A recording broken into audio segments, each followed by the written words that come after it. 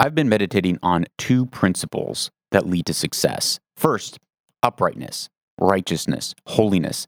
In Islam, they would call it the Surat al-Mustaqim. In the Christian tradition, they would call it the straight and narrow path, or the highway of holiness.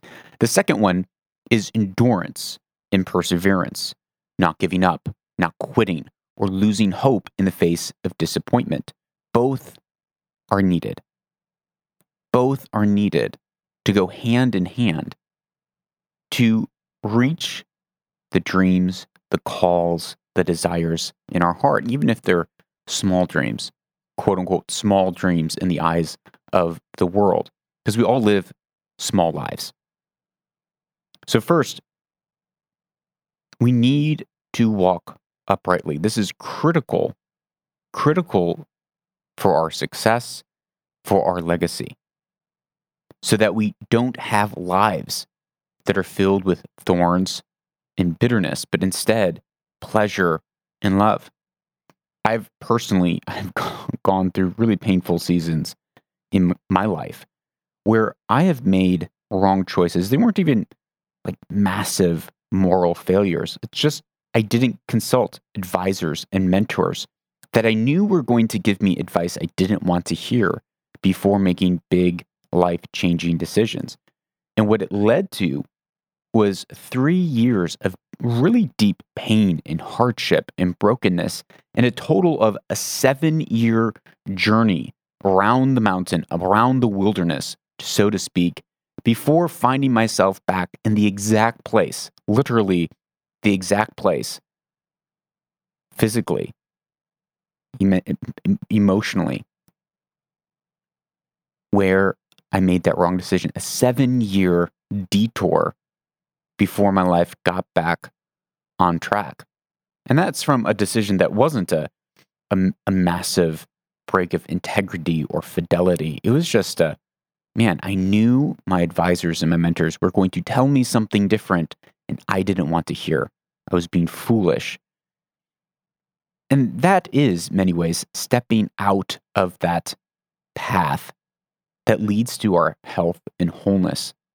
And those things sideline us. Then, of course, there are the massive moral failures, or moral failures that come from due to a lack of integrity or fidelity or lack of stewardship, or maybe we're just habitually harsh and cruel rather than exhibiting kindness and gentleness. These massive moral failures can be devastating. They can take us out. They can put us on the sidelines. Even with endurance and perseverance and commitment to setting things right, commitment to righting the wrongs that we've made, these can slow us down and sideline us for years. If we face disappointment because of decisions, choices, moral failures, and we don't have endurance and hope and perseverance, then we will give up. We will quit. Maybe we won't fully quit on life, but we'll just resign and say, you know what, this is just my lot in life. I'm going to dial it back a bit, just put it into cruise control, sit back, and those were dreams in my heart, but I guess they weren't meant to be. Unless we have endurance to press through, we never will. Conversely, if we don't walk uprightly with a healthy fear of God, a healthy fear of consequences, a healthy fear of making foolish decisions, and we continue to make those habitually, not learning from our mistakes, no amount of endurance and perseverance or hope is going to carry us to our goals, dreams, desires, and callings, because we will be habitually and continually injuring ourselves and injuring those around us. Now, suppose we do walk in wisdom and uprightness, but we lack endurance, we lack perseverance. Wisdom does not mean never falling short or never failing. Because the wise and the righteous, they fall 7 times, but they get back up again. The foolish, they fall and they stay down. They don't get back up.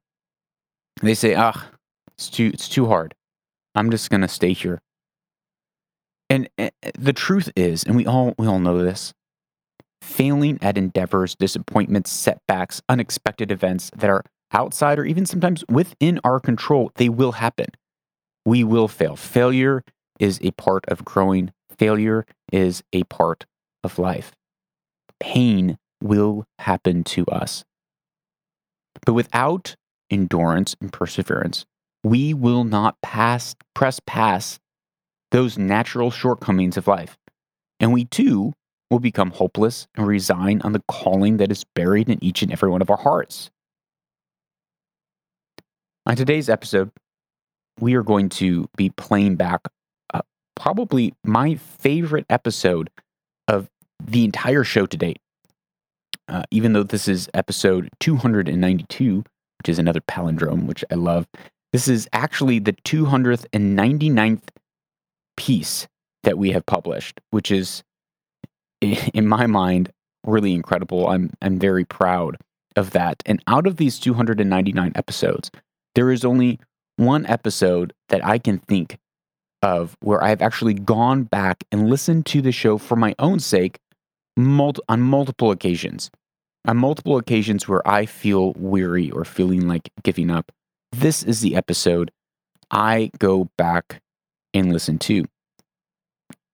Now, the reason we're replaying this episode all the way back from March 2019, episode 24, is because we are all laid out with this nasty flu here. I don't know if you can hear it in my voice, but it does kind of hurt to talk. So we're going to replay this episode as it speaks to both the aspect of endurance, which is quite evident in this episode, but also very subtly, it sheds light, a soft light, on our need for uprightness, our need to not cut corners. So without any further ado, episode 24, dating all the way back to March 2019, right here on the Lucas Robot Show. We all know that ancient fable of the tortoise and the hare. As the story goes, the hare bolts out of the gate in a sprint. He is far, far ahead of the tortoise. In his pride and arrogance, he decides, I can just take it easy. I'll take a little siesta. I'll take a nap. And the tortoise carries on slow and steady, and he wins the race.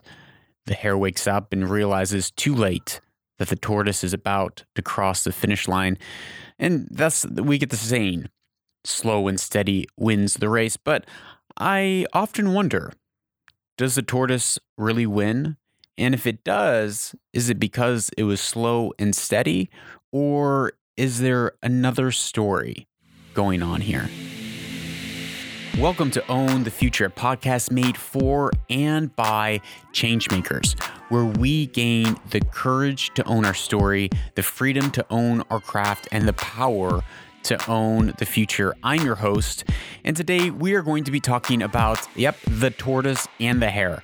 And I would like to suggest to you that the tortoise does indeed win, but it's not because it was slow and steady. I love the story of the tortoise and the hare. I love the tortoise. I think he rocks. I love saying slow and steady wins the race, but I often find myself with a dissonance within myself, a conflict within myself, because I look at my life and in many ways, I don't live out the slow and steady wins the race. I'm not particularly trying to go slow. And sometimes I'm not very steady. I believe that hard work and putting in the hours and being diligent and doing today what others won't so that you can do tomorrow what others can't, I believe those things are very important, and that in many ways to me seems like the hare. It is trying to move fast. It is not wasting time. It's not being slothful. It's not meandering about, but it's exerting its energy while it has it. So I have a problem. Does slow and steady really win the race? And why does this story still resonate with all of us today? But before we answer this question in today's episode, I want to tell a couple other stories. And I'm going to start with an excerpt from a commencement speech given by Arnold Raphael Mäkinen, who is a Finnish photographer. And he gave in 2004 a commencement speech to the New England School of Photography. And he said this: "The Helsinki bus station. Let me describe what happens there. Some 24 platforms are laid out in a square at the heart of the city. At the head of each platform is a sign posting the numbers of the buses that leave from that particular platform. The bus numbers might read as follows: 21, 71, 58, 33, and 19. Each bus takes the same route out of the city for at least a kilometer, stopping at bus intervals along the way where the same numbers are again repeated: 21, 71, 58, 33, and 19. Now, let's say, again metaphorically speaking, that each bus stop represents 1 year in the life of a photographer, meaning the third bus stop would represent 3 years of photographic activity. Okay, so you have been working for 3 years making platinum studies of nudes. Call it bus number 21. You take those 3 years of work on the nudes to the Museum of Fine Arts, Boston, and the curator asks if you are familiar with the nudes of Irving Penn. His bus, number 71, was on the same line. Or you take them to a gallery in Paris and are reminded to check out Bill Brandt, bus 58, and so on. Shocked, you realize that what you have been doing for 3 years, others have already done. So you hop off the bus, grab a cab because life is short, and head straight back to the bus station looking for another platform.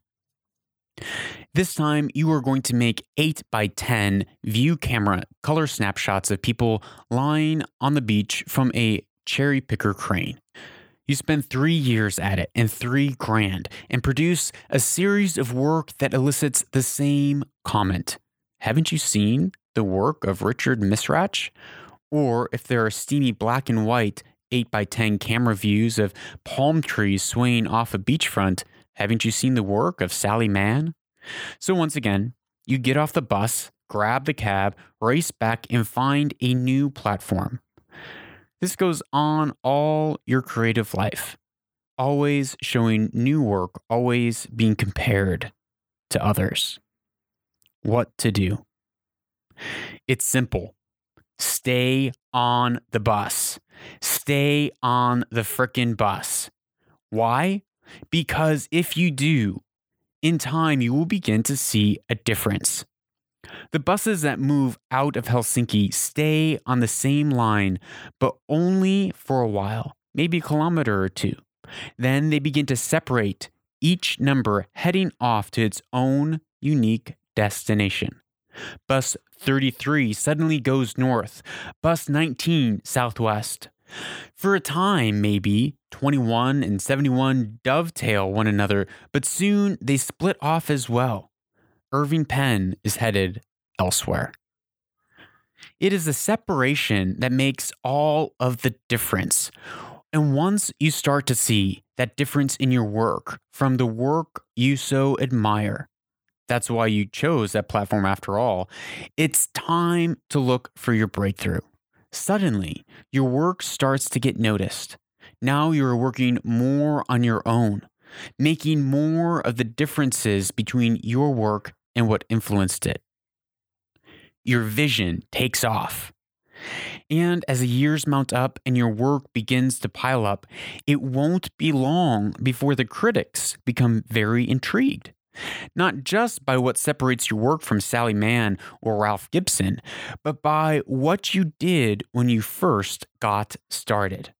You regain the whole bus route, in fact. The vintage prints made 20 years ago are suddenly reevaluated and, for what it's worth, start selling at a premium. At the end of the line, where the bus comes to rest and the driver can get out for a smoke, or better yet, a cup of coffee, that's when the work is done.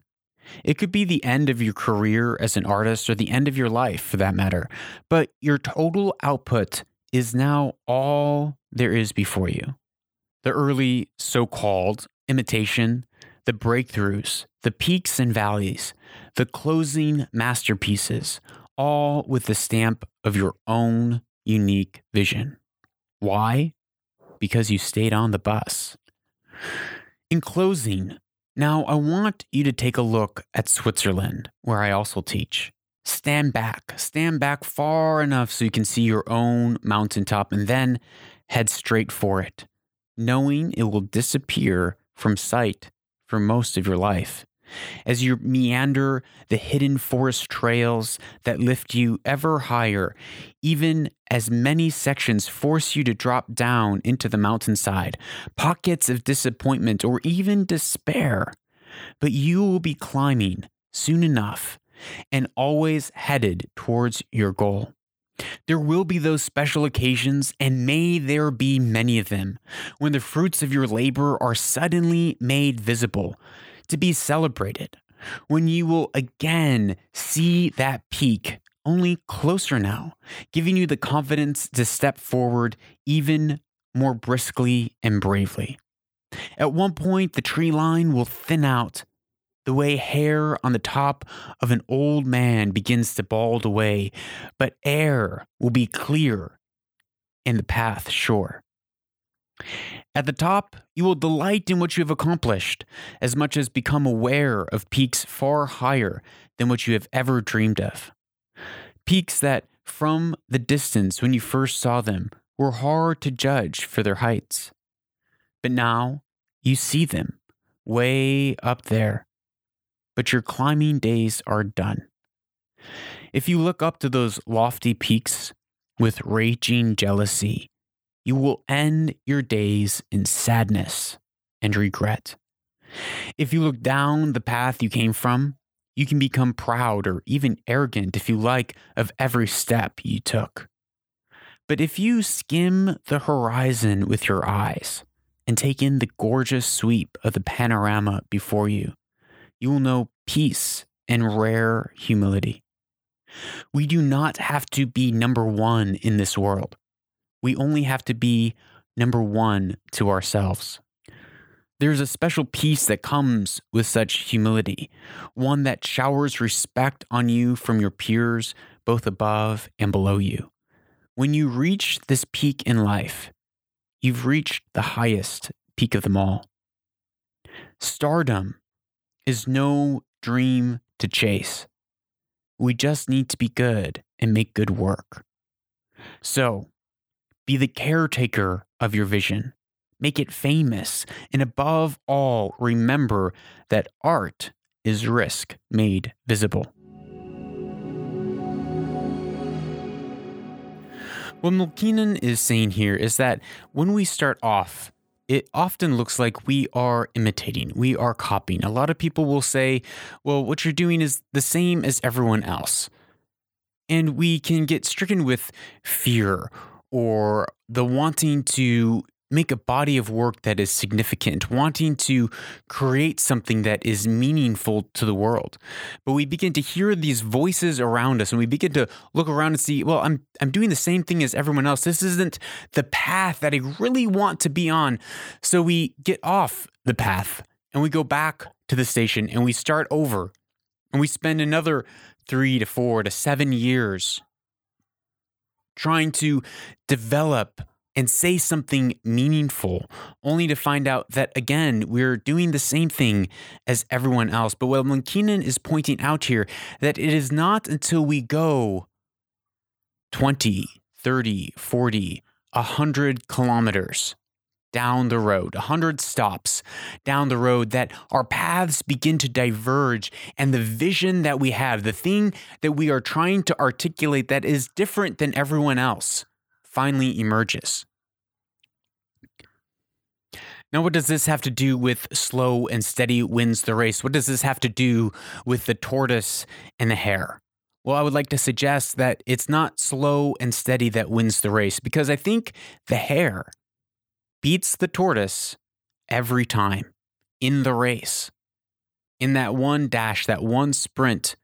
But the thing is, the lifetime of the hare is only 7 years, where the lifetime of a tortoise is 150. It is not that the hare takes a nap on the way or is running too fast. It is not that the tortoise is slow and steady. It's that the lifetime of a tortoise is 150 years and is able to put in that much more work over that many more decades, whereas the hare, after 5 or 7 years, looks around and says, I'm just doing the same thing as everyone else. And they hit that restart button. They hit that reset button and they get out of the bus. They go back into a cab and they go back to the bus station to catch another bus because they are trying to get somewhere unique. But the tortoise has seen that mountain and it's going on the same path, the same trek for 150 years. This reminds me of another story, an excerpt from Ira Glass, the most famous podcaster of them all from This American Life. Listen to what Ira has to say about closing the gap between the work that we believe is in us, the taste, the eye that we have, the valuable work that we know that we are called to create, and where our skills lie today. Nobody tells people who are beginners, and I really wish somebody had told this to me, is that if you're watching this video, somebody who wants to make videos, right? And all of us who do creative work, like, we get into it, and we get into it because we have good taste. Do you know what I mean? Like, you want to make TV because you love TV. You know what I mean? Because there's stuff that you just love. Okay? So you've got really good taste. And you get into this thing that I don't even know how to describe, but it's like there's a gap. That for the first couple of years that you're making stuff, what you're making isn't so good, okay? It's not that great. It's really not that great. It's trying to be good. It has ambition to be good, but it's not quite that good. But your taste, the thing that got you into the game, your taste is still killer. And your taste is good enough that you can tell that what you're making is kind of a disappointment to you. You know what I mean? Like, you can tell that it's still sort of crappy. A lot of people never get past that phase. A lot of people at that point, they quit. And the thing I would just say to you with all my heart is that most everybody I know who does interesting creative work, they went through a phase of years where they had really good taste. They could tell what they were making wasn't as good as they wanted it to be. They knew it felt short. And some of us can admit that to ourselves, and some of us are a little less able to admit that to ourselves. But we knew it didn't have this special thing that we wanted it to have.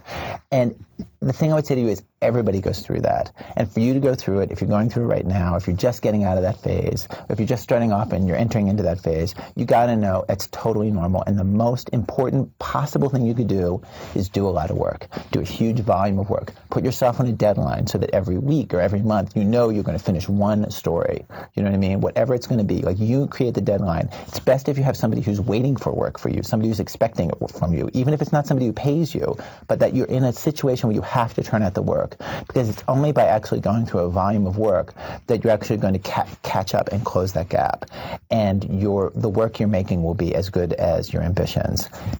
Now, the thing that pops into my mind, I don't know about your mind, when I hear this excerpt by Ira Glass is, how do I know if I'm doing the right kind of work? And maybe I have my vision. Okay, I'm not going to quit. I know I'm going to go for the long run.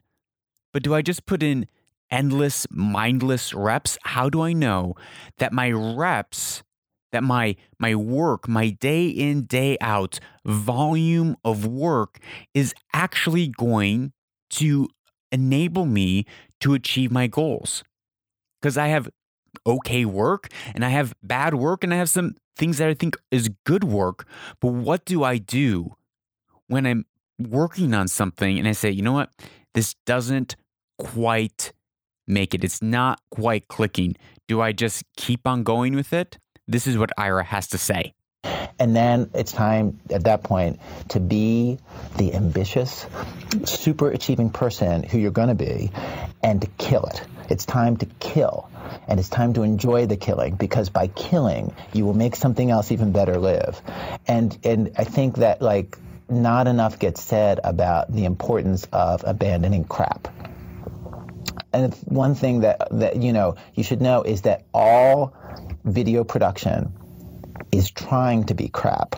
Like, in fact, all radio production is trying to be crap. Basically, it's like the laws of entropy, that thing where, like, the universe is, all the energy of the universe is dissipating, and, like, all the atoms are getting lower and lower in energy. Well, basically, like, anything that you put on tape, from the moment you put it on tape, like, basically it's trying to be really bad. It's trying to be unstructured. It's trying to be pointless. It's trying to be boring. It's trying to be digressive, much like these sentences that I'm saying right here.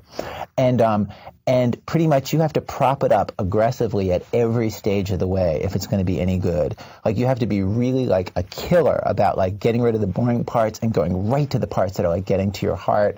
And you just have to be ruthless if anything is going to be good. Things that are really good are good because people are being really, really tough. And you're going to be really tough in doing it. And you're going to know also that, like, failure is a big part of success. Something I sound like some Michael Jordan ad, but, like, you know what I mean? Like you're going to, like, run a lot of stuff and it's going to go nowhere. And you should be happy about that. If you're doing that, you're doing it right. If you're not failing all the time, you're not creating a situation where you can get super lucky. And basically, like, a lot of video and radio production, a lot of broadcasting is just in the purest way about luck.